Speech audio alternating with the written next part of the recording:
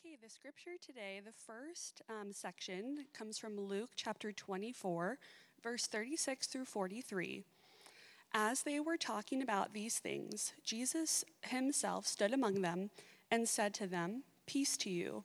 But they were startled and frightened and thought they saw a spirit. And he said to them, "Why are you troubled? And why do doubts arise in your hearts? See my hands and my feet, that it is I myself. Touch me and see, for a spirit does not have flesh and bones as you see that I have." But when he had said this, he showed them his hands and his feet. And while they still disbelieved for joy and were marveling, he said to them, "Have you anything here to eat?" They gave him a piece of broiled fish, and he took it and ate before them. The second section comes from John chapter 20, verse 24 through 28. Now Thomas, one of the 12, called the twin, was not with them when Jesus came. So the other disciples told him, "We have seen the Lord." But he said to them, "Unless I see in his hands the mark of the nails, and place my finger into the mark of the nails, and place my hands into his side, I will never believe." 8 days later, his disciples were inside again, and Thomas was with them. Although the doors were locked, Jesus came and stood among them and said, "Peace be with you." Then he said to Thomas, "Put your finger here and see my hands, and put out your hand and place it in my side. Do not disbelieve, but believe." Thomas answered him, "My Lord and my God."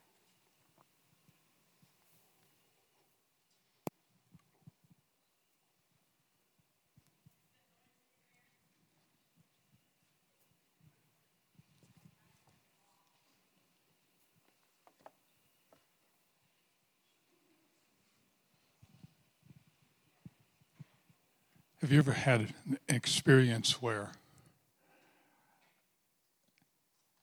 suddenly everything that you thought was right, thought you were going to do, is all of a sudden now being challenged? And you're suddenly faced with the idea that maybe you weren't thinking about it right, maybe your plans need to be changed, but you don't know what they need to be changed to yet. So you're just kind of here. Don't know about what you were thinking, and you don't know what lies ahead yet. I think this is what the disciples felt when they first saw Jesus resurrected. I mean, they had their preconceived ideas. They even had it to the point where at Jesus' ascension, one of them said, "Is it at this time that you're going to restore the kingdom?" They still had this whole idea of what Jesus was supposed to be: defeat the Romans, set up a kingdom. But at the resurrection, they got all kinds of questions. "We thought you were dead. Now you're alive." Even though he told them this was going to happen. But now you're alive. And what's the future? And all our ideas from before, we're starting to question them. And I think that's where they were left at this point here. And I guess my question right off the begin with would be this: are you willing to accept that ambiguity of being in a place where you just don't know what God is going to have you to do, and your past ideas may just come to an end? Are you willing to trust him, to believe that he knows what he's doing? Because, I mean, you think about it. Put yourself in the disciples' place. They saw him hanging on that cross. They saw him bleed. And they knew he was put into a tomb. He's dead. And what are they thinking? It's all over with? We're never going to see him again. It's all over with. Everything that we had hoped for. Even on the road to Emmaus, the two disciples said, "We had hoped that this would be," and now their hope has crashed.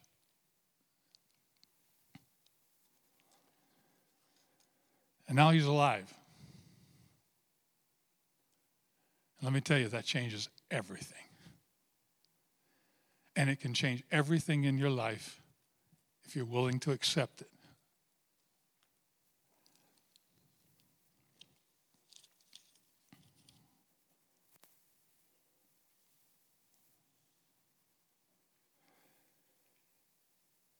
I have 3 points here, and this basically is what I'm talking about. Partially is conviction. And a definition of in one of the dictionaries of the word conviction is a formal declaration that someone is guilty of a criminal offense made by the verdict of a jury or the decision of a judge in a court of law. That's one definition of conviction. But the conviction we're talking about is this way: a firmly held belief or opinion. Well, let's just do away with the idea of opinion. Because opinions are like garbage cans. Everybody has them and they all stink.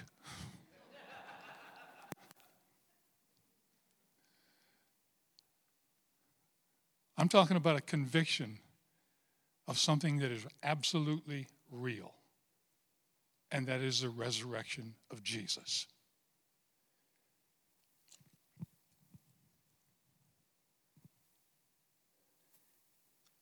Our text shows where the disciples are in a room that's locked, and suddenly Jesus appears.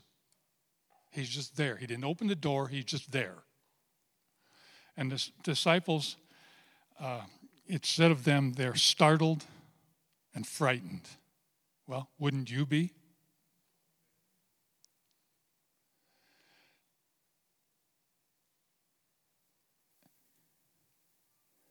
And he says to them, touch me if you want. I'm flesh and bone. A spirit, a ghost doesn't have flesh and bone. And this is one thing that I want to press. I don't know how much you've thought about this or anything else. Jesus literally was raised from the dead bodily. He wasn't a spirit. He wasn't a ghost. He was flesh and bone. And I think it's deliberately that he said, do you have anything to eat?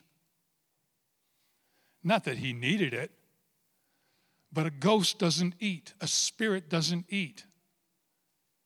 But a real body can eat. And he ate broiled fish right in front of them. And it says that, right in front of them, he ate it.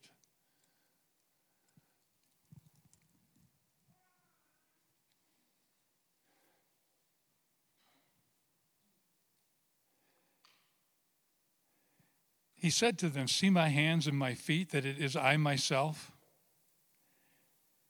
He also said to them, touch me and see, for a spirit does not have flesh and bones as you see that I have.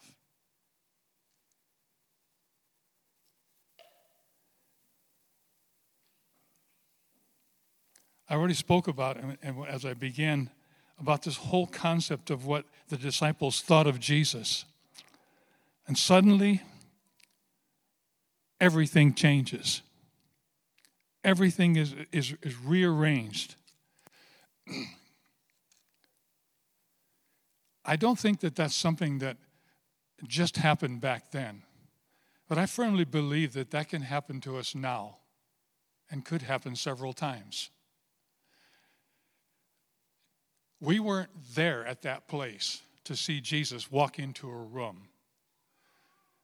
But I can tell you that there have been times in my own life, and I'm sure that there have been times in other people's lives too, when suddenly you encountered Jesus. In some way or another, you encountered him, either through the word or in a time of prayer, and all of a sudden, he became so real to you that it was as if he was there in front of you.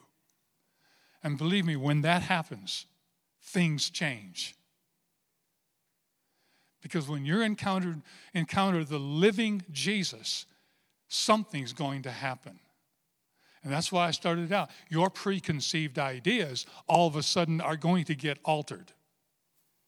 And your future that you thought you had all planned out suddenly gets challenged. Are you ready for that? Are you willing to accept that possibility?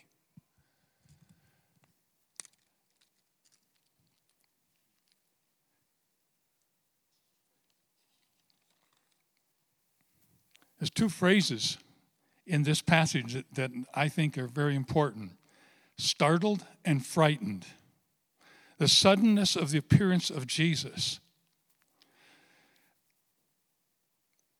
We think we know so much about Jesus, but suddenly when we really see him, it can startle us and frighten us because he will undo what we thought was correct about him and what we thought about ourselves.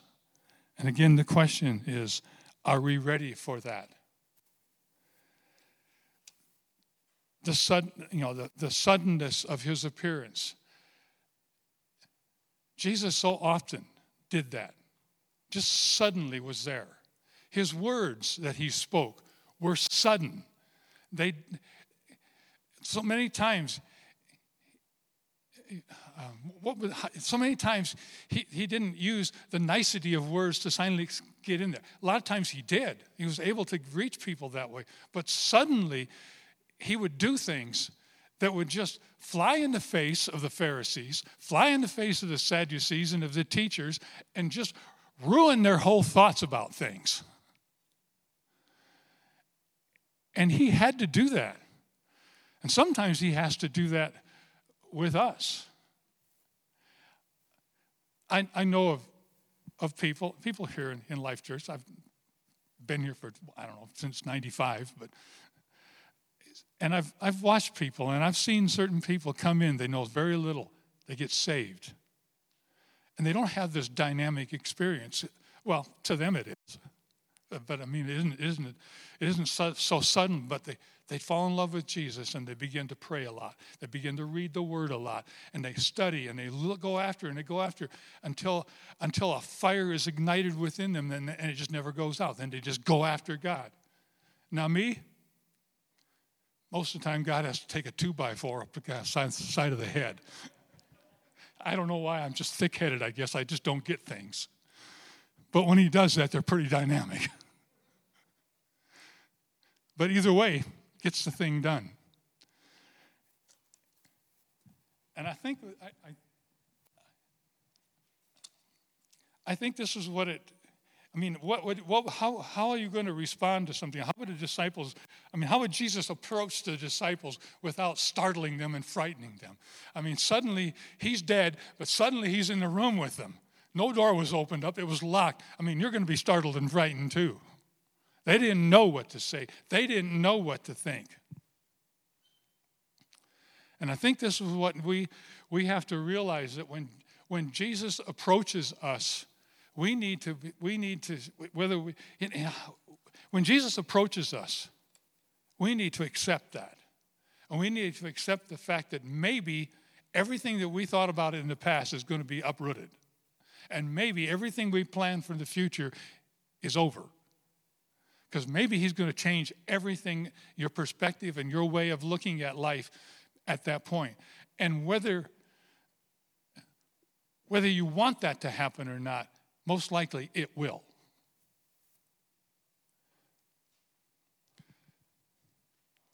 I have plans for my life, kind of things that I thought maybe I was going to do.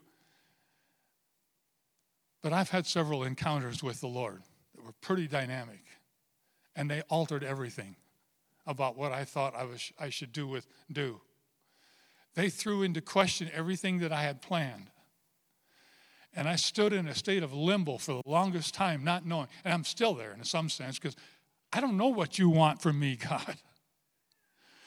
There are some things I know, and I'll do those things. But other than that, I don't know. But I think that's a wise way to live. I don't think that Peter had any concept of the fact that when his life came to an end, he was going to be crucified upside down. At least that's what tradition tells us. I don't think the Apostle John had any idea that he was going to be thrown into oil.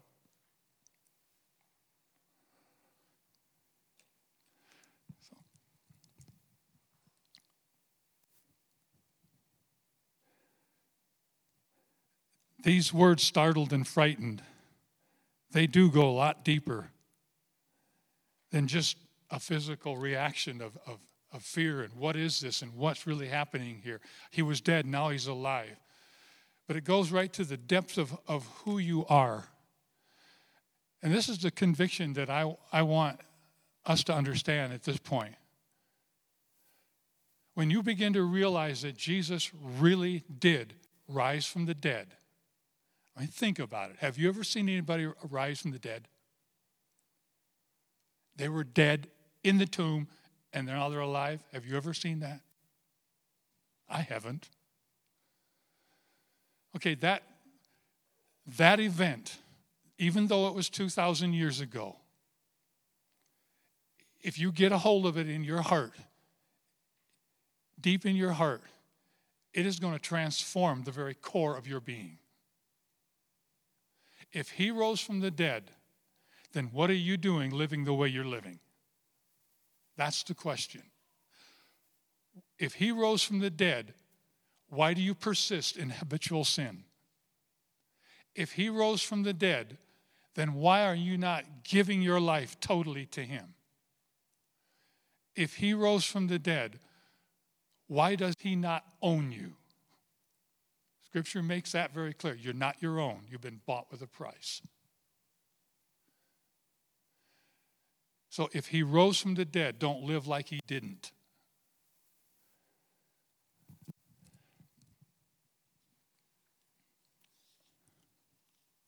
Jesus is not subject to our preconceived ideas. His ways are not our ways. His thoughts are not our thoughts. Jesus will never violate his word, the Bible. But at the same time, do not hold him to restrictions that the Bible does not. The Holy Spirit blows like the wind. You do not know where the wind comes from or where it is going. So is the Holy Spirit. When you think he can't do something, he will. He came into a room without opening the doors, and suddenly. That's how he operates. He doesn't follow us and our ideas and our thoughts, but he will follow the word because he is the word. There's a second phrase here that I think is very important.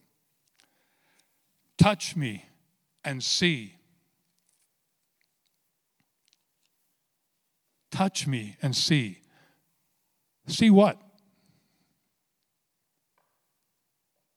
Sure, he's saying to the disciples, put your hands on me. See if I'm really flesh and bone. See if and make sure that I'm not just a spirit. Touch me and see, referring to understanding. But I think there's something far greater than this. If you remember in the scripture, there is a story of Jesus doing a healing on a blind man. Someone brought a blind man. It's in Mark 8. Someone brought a blind man to him. And Jesus took him by the hand, led him out of the village, and then spit in his eyes. That's an unusual way of doing it. Could have just said, receive your sight, but he spit in his eyes. And then Jesus asked the man, what do you see? He said, I see men, but they look like trees walking around. So Jesus worked with him some more until finally his sight was totally restored.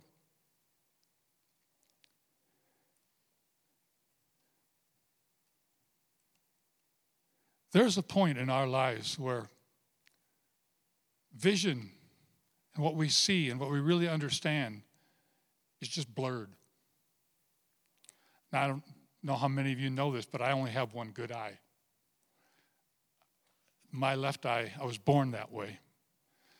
It's a blur. If I shut my right eye, I know there's people out there. I can see colors, but if I didn't know where you were sitting and who you were, I wouldn't be able to recognize you. It's just a blur. So I'm imagining that what this man saw at first, trees walking around. Yeah, well, if I looked out and you had your arms up like, I might think you're trees, walking around. Can you imagine in your spiritual life living that way? walking in a blur. The Word talks about working while it is day, doing the things while it's day when you can see, because night cometh when no man works because you cannot see. But I have a feeling that there's a lot of us sometimes we operate. If I can walk, I'm not sure about things in front of me. I think there's something there. I'm not sure what it is. It's just that connection there. I didn't want to walk on it because it looked like to me it was sticking up and I'd stumble over it. Is that the way we want to walk as Christians? Not sure about things, not able to see, not things foggy, not clear, not focused. I know that there's sometimes we have questions and we struggle with those questions and we don't know what the answers are. But I'm not convinced that we need to stay there. I am convinced that God is saying to us, touch me and see. See, Jesus took that blind man, spit in his eyes, an unusual way to heal him, but that's what he did. And then he worked with him a little longer, and his vision became clear. And I think that statement, touch me and see, has more to do with the disciples. He's saying to the disciples, you need to touch me because I'm resurrected. Now will you see what I want you to see and quit looking at your preconceived ideas about what all things are? Will you truly see me as I really am and follow me? Jesus never does, or very seldom, says this is what it's going to be like. This. There's your life. He just doesn't do it. He says, there's your first step, take it. And we sit there, but what do I do after that? You're never going to know until you take the first step. He just won't do it. Because we walk by faith, not by sight, not by senses. We have to trust him. Because we're that messed up. If we know what's all out there, we might not go. We might want to go over here. And so many times we do. But Jesus, I believe, is saying, if the vision that we have is clouded up like that, like if I close my eye, if I was crazy enough to just go put a patch over this eye and walk around like that, I'd probably stumble over everything. I wouldn't know who I was talking to unless I heard their voice and could recognize their voice. But so many of us live the Christian life like that.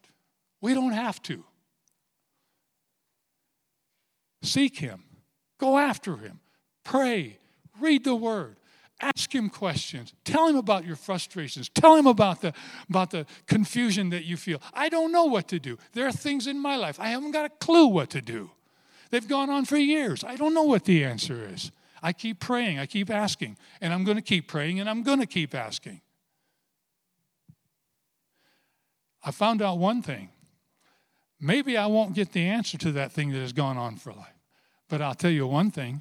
It's gotten me closer to the Lord. It's gotten me a lot closer to him. And it's gotten me to the place where I trust him. That even if he's not going to answer that prayer, even if that situation is not going to get taken care of, I'm okay, Jesus, because you're my Lord. You're my Lord. Jesus is saying, touch him and see. Touch him and see. There's only one way you can touch him now. The Bible. There's only one other way you can touch him. Prayer. They go together. Pray this word. Believe this word. Seek after him. His biggest delight is to get you close to him, not to give you things that you're asking for. Although he does that. He's done it for me many times. But the biggest thing is that I've gotten closer to him. That means more to me than anything he could ever give me. Because everything he gives me is going to pass away, but my relationship with him is not going to pass away. And that's the first thing he told me after that last experience of a couple of years ago. Because I said to him, Jesus, what do you want me to do? Because I don't know what to do. And he said, there's one thing I want you to do. I heard this really clear. Get to know me. Forget about everything else. And that's what I'm after. I want to know him. I want to know who he is. And Jesus is saying, touch me and see. That's the conviction. Jesus is the source of life. There is no other source of life. He rose from the dead. That becomes the conviction. He is the source of life because he destroyed death when he rose from it.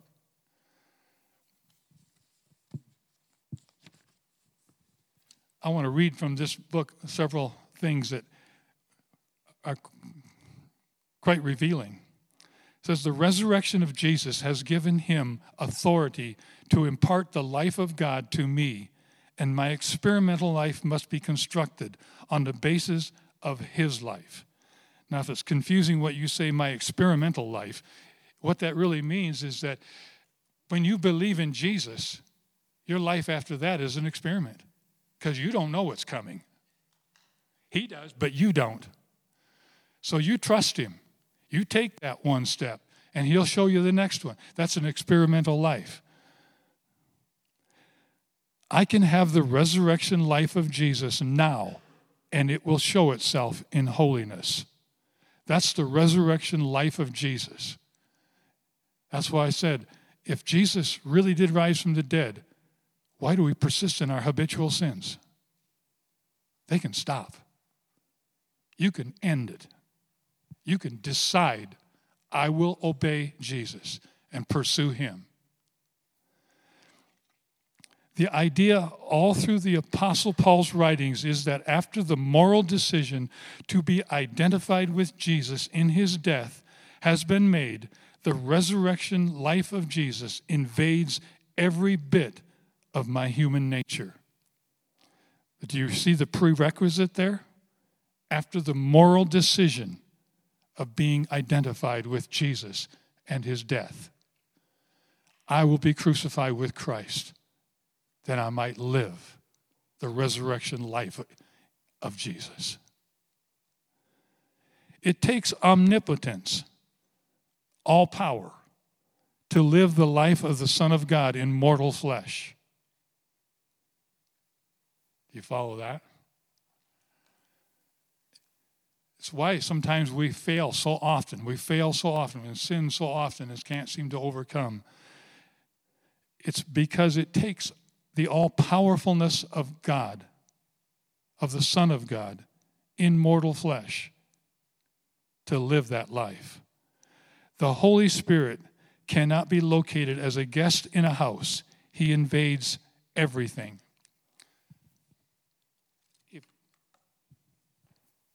If you've given only so much part of your life to the Holy Spirit, he can have this, but he can't have the rest of it,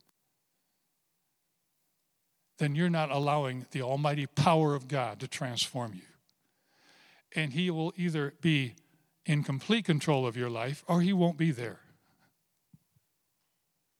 He will convict of sin and of righteousness and of judgment, but he wants all of you.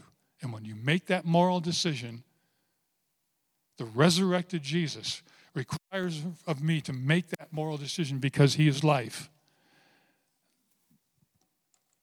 Then I can live that life victoriously.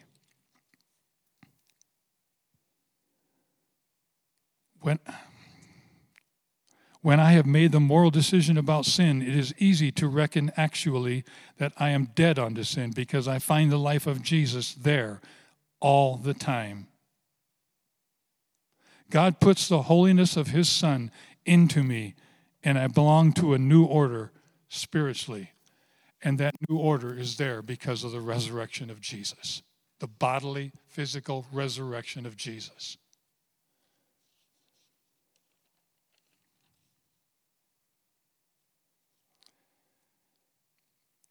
And then we come to the place where Thomas, because Thomas was not in that room when Jesus walked into that, came into that room, doors locked. Thomas was not there.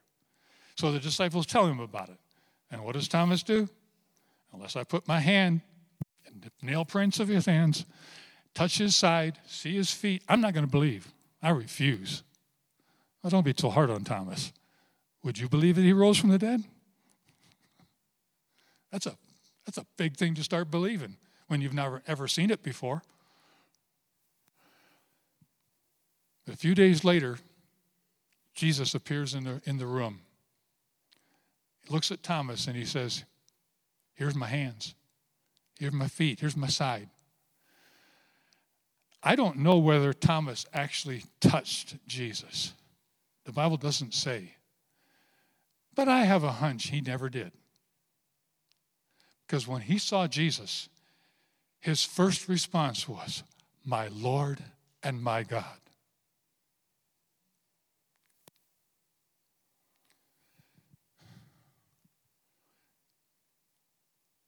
I have to come back to this point of, if Jesus really rose from the dead, what is the only response you can say to him? My Lord and my God. You can't say anything else. He just destroyed death. He destroyed the power of sin. He destroyed every enemy that is ever against you. The only response you can give to him is my Lord and my God.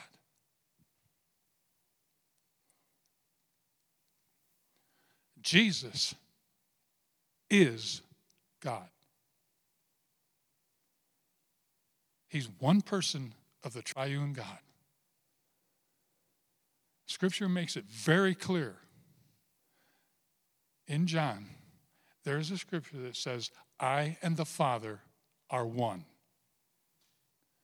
Now you could, if you're just going to look at the English, you can make an argument, oh, he's saying I and the Father are one person. But the original language, the Greek, does not say that. The word one is neuter. I and the Father are one thing. Deity. One essence. Jesus is God. I'm going to stress that. Jesus is deity. He is the everlasting Father, the wonderful Counselor, the Prince of Peace, the mighty God. He is from everlasting to everlasting. There has not been anything made that was made that he didn't make it. He was there, always there, without end, without beginning. And I want that to soak in. The very God who created everything that existed, who has no beginning, has no end, came to this earth and dwelt among us, became flesh to be with us because he loved us that much. Can you imagine having the eternal God right there with you in physical form? The disciples did.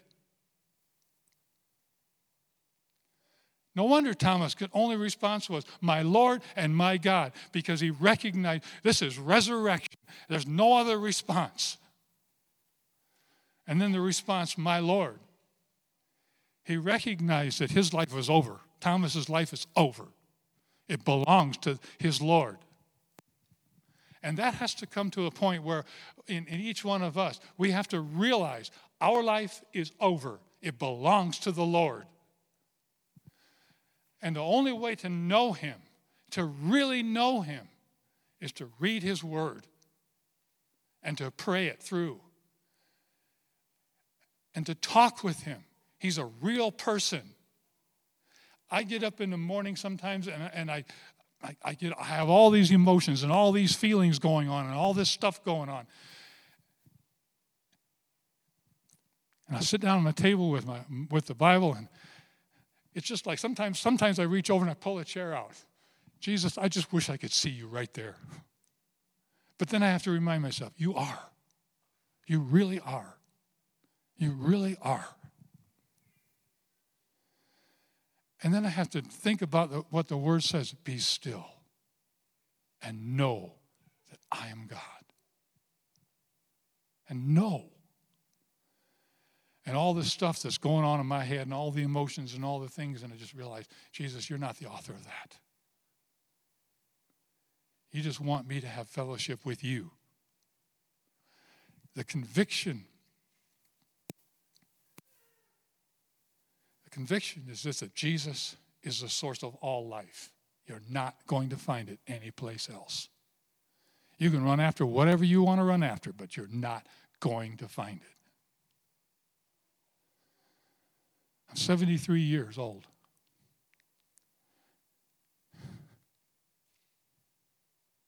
And I have not lived my life wholly for the Lord.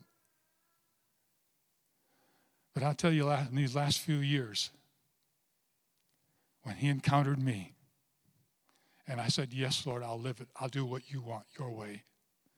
It has been the most wonderful episode of my life in 2 years. Though I've known him for many, many years, even since I was a little in grade school. And my heart just aches.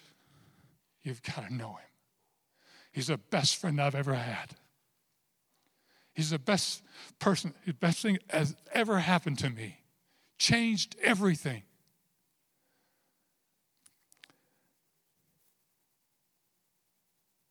He is the source of life. That is the conviction. He is the Lord. That is the conviction. He is God. That is the conviction. This is his word. All of it. He breathed it out. He moved by the power of his Spirit upon the writers of this word and moved them along to write everything that's in here. This is the only way we're going to know him, is to be in his word, to study it, to look into it, to read it, and to pray for understanding and to seek after it so we can really know who he is. He is the author of life. He is my Lord and my God. And the resurrection demands that you say the same thing, my Lord and my God.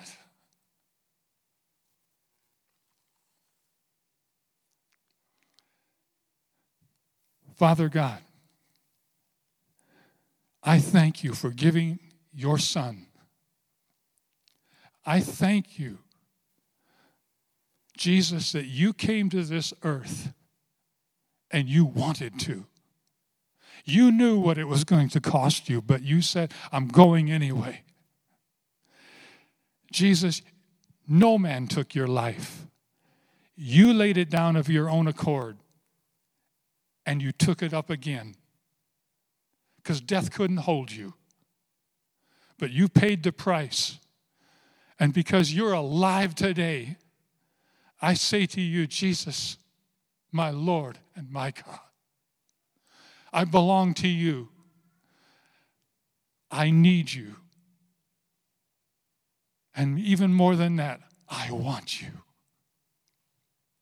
Because you are the source of life. You are the source of life, and you proved it in your resurrection. Thank you. Thank you for so great a salvation. I pray, Jesus, come alive in us. Come alive in us. Really alive in us. And get out of us, please work in us and get out of us those things that quench your life and that quench your spirit.